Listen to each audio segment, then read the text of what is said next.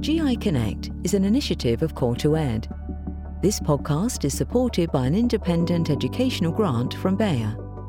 The views in this podcast are the personal opinions of the experts. They do not necessarily represent the views of the expert's academic institution or the rest of the GI Connect group. For expert disclosures on any conflict of interest, please visit the Core2Ed website. Hello everyone, this is the first GI Connect podcast series on gastrointestinal oncology. It has 3 episodes. We are now covering episode 2, immunotherapy approaches in metastatic and advanced colorectal and gastric cancers. My name is Dominic Modest. I'm a medical oncologist from the Charité in Berlin, Germany, and I'm here with Dr. Jenny Seligman from the University of Leeds and Dr. Autumn McGree from the University of North Carolina in the US. Welcome to both of you. Before we start, we have been addressing a few additional targeted questions and agents in the first episode, and now really focus on immuno-oncology in gastric and colorectal cancer, and in particular on recent developments. So the first question that I'd like to send to Jenny Seligman is, what do we do with MSI-high metastatic colorectal cancer? Should we use immuno-oncology agents alone? Should we use combinations of them? Or should we go a step further, like in other entities like lung and gastric cancer, and try to combine immunotherapy with classic chemotherapy? Sure. Thanks, Dominic.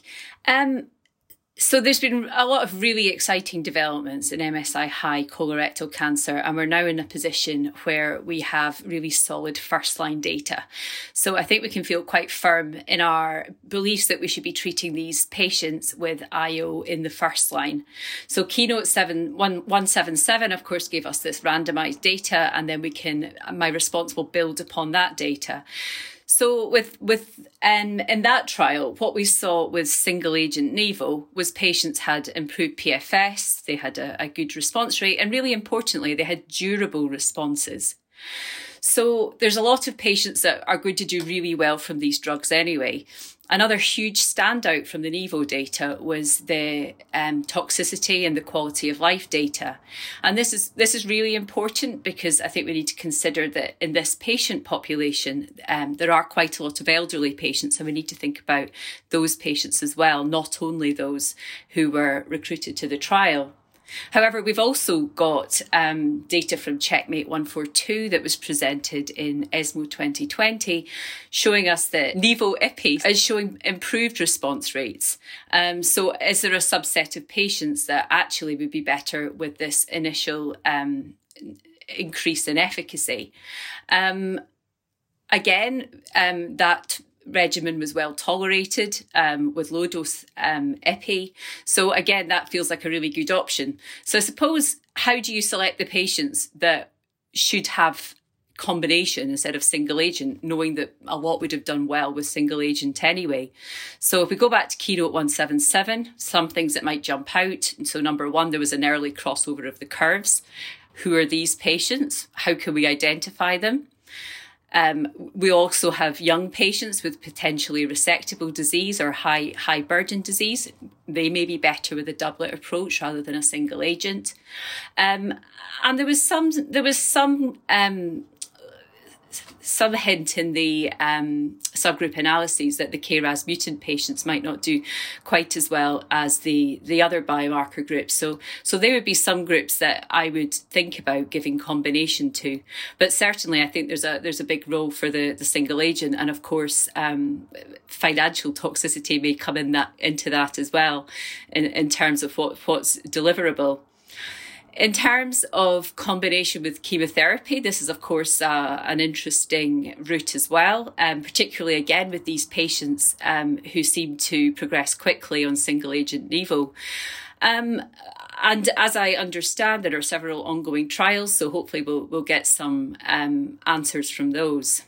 I agree. I think the ability to give somebody a single-agent immune checkpoint inhibitor in the first line is really appealing.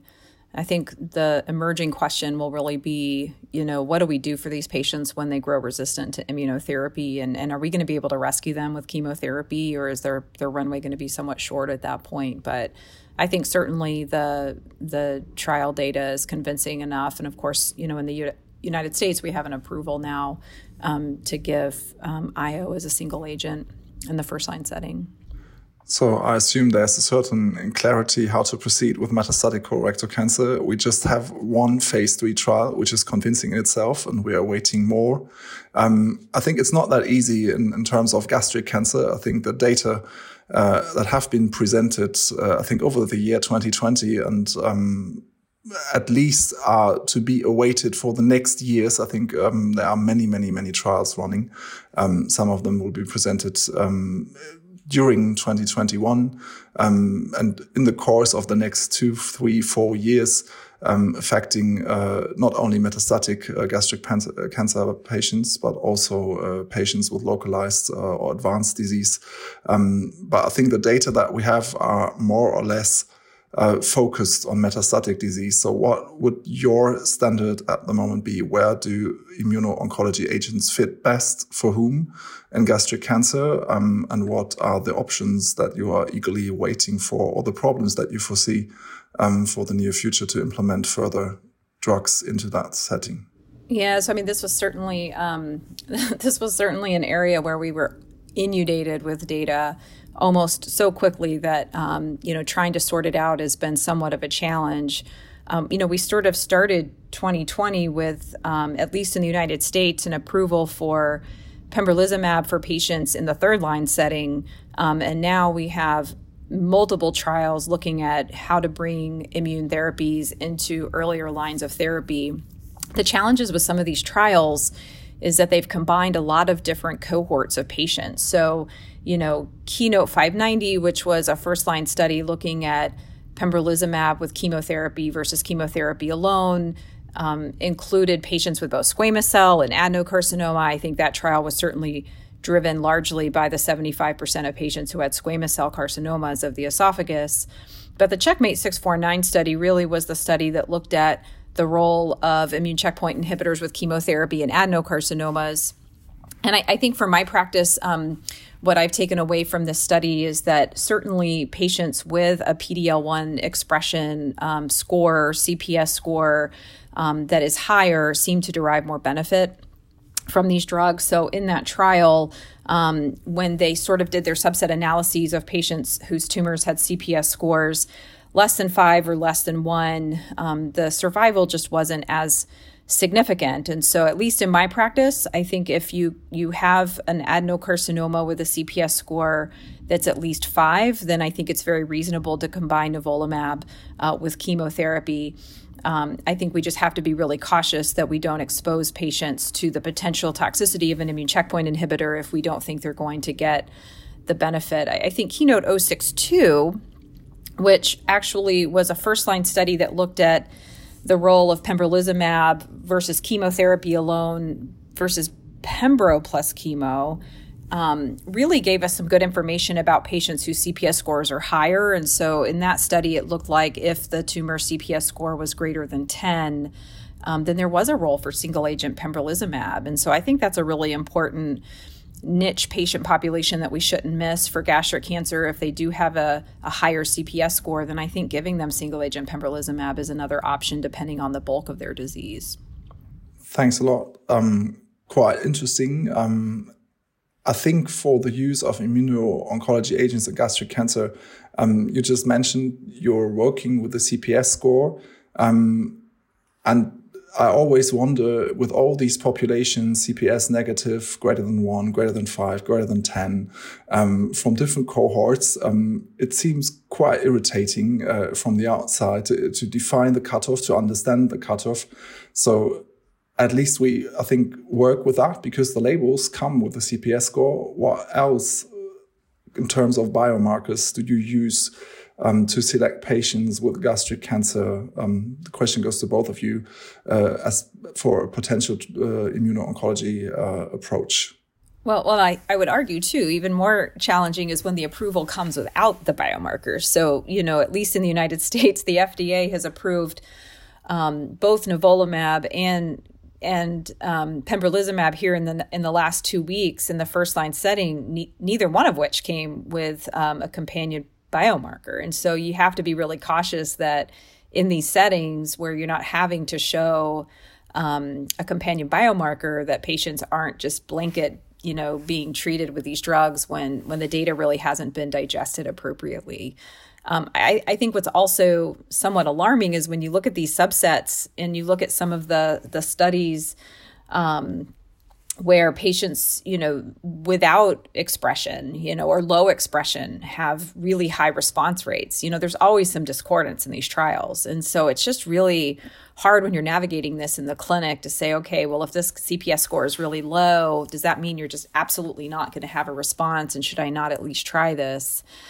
I think, unfortunately, we're not left with another good option at the moment. So we really haven't seen another emerging biomarker for immune therapy from a predictive response. I think it's going to be more complicated than just one potential gene expression. I think there's going to ultimately need to be some sort of signature approach here where, you have a cadre of genes that portend a better response, like we've seen with some of the melanoma data. Yeah, I mean, the field of predictive biomarkers has forever been quite difficult in gastrointestinal cancer. I mean, you just look back to cetuximab and panitumumab and the number of patients that are required to be really confident that you're identifying a robust predictive biomarker. I think it's a very difficult field. And to go back to colorectal cancer, there hasn't been a particularly convincing biomarker that's been presented. PD-L1 hasn't been shown to be particularly helpful. TMB might show some promise, but again, some of the difficulty will be with the number of patients that are available to then be able to prove that a biomarker is indeed predictive. So I think this is going to be a difficult area, but one of intense research, I suggest, over the next 5 years or so. Thanks. I think to sum up a bit at that point in between the discussion, I think we're all struggling, that apart from MSI high patients, to identify the patients in gastrointestinal cancers that are ideal candidates. I think with the CPS, we have something that can be used in the upper GI cancers. But at the moment, maybe I'm a bit more worried about the MSS patients and in colorectal cancer, presenting the vast majority, at least in the metastatic context. Has anyone an idea which patients out of this population are they patients that could benefit from immuno-oncology approaches, and with which potential biomarkers?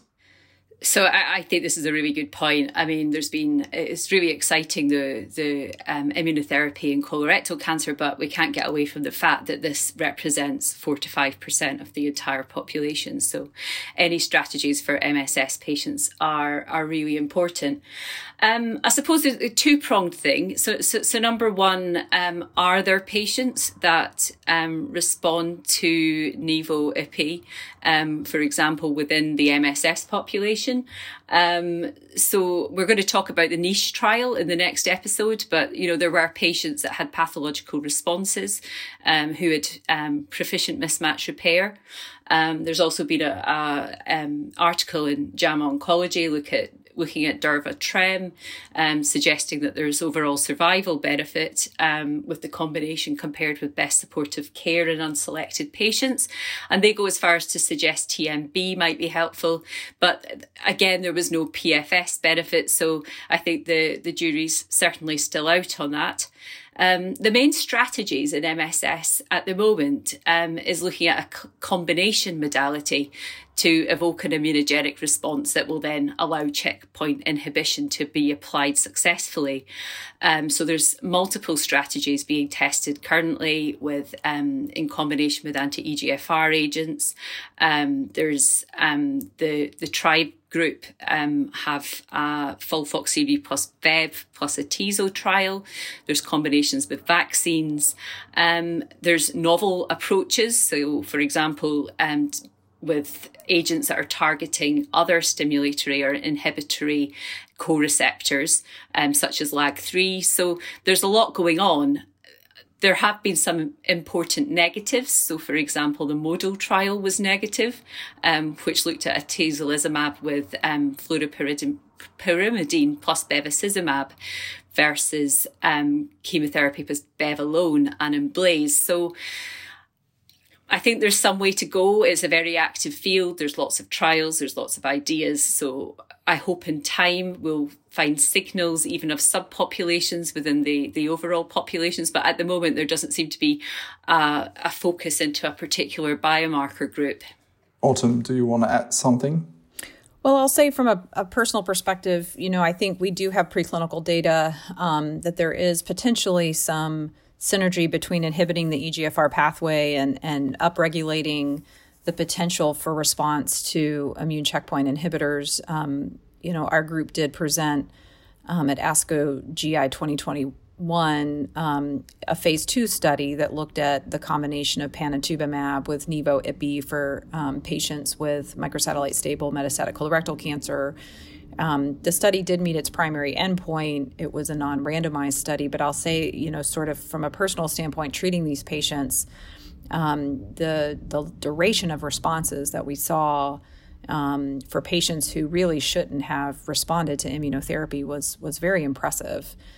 So I think, having good tissue on these patients that are enrolled on these trials so that we can go back and learn, who were these patients that had these durable responses and why did they have these responses and, what was it about their immune microenvironment that made them, more sensitive. I think we're going to learn a lot from these patients who enroll on these trials. So I think it's fair to conclude at this point that we have a certain panel of potentially predictive biomarkers for colorectal cancer, which is MSI high. We have the same biomarker for gastric cancer, which is complemented by CPS scoring, which does maybe less good, but still working. And in MSS colorectal cancer, I think it's fair to say that we do kind of a reverse translation. So we're having a lot of ideas. We have understood that immuno-oncology approaches in MSS colorectal cancer requires combination and I think creative combinations, and that we will have to learn mechanisms from clinical signals rather than we understand the whole system up front and put it into clinic. So we are really trying to find strategies, what we have in terms of treatment options, and then try to identify backwards who is responding or not, which is a very successful paradigm, I think, in colorectal cancer. When Jenny just mentioned EGFR inhibitors, I think they were never understood in the lab, but in fact, while treating patients. And it appears very similar in metastatic colorectal cancer with MSS tumors. We will have to learn from the patients. I think that could be a nice end of the episode. Thank you very much for joining, and thank you very much to Autumn and Jenny for the very nice discussion. This GI Connect podcast was brought to you by Core2Ed Independent Medical Education. Please visit core2ed.com for more information.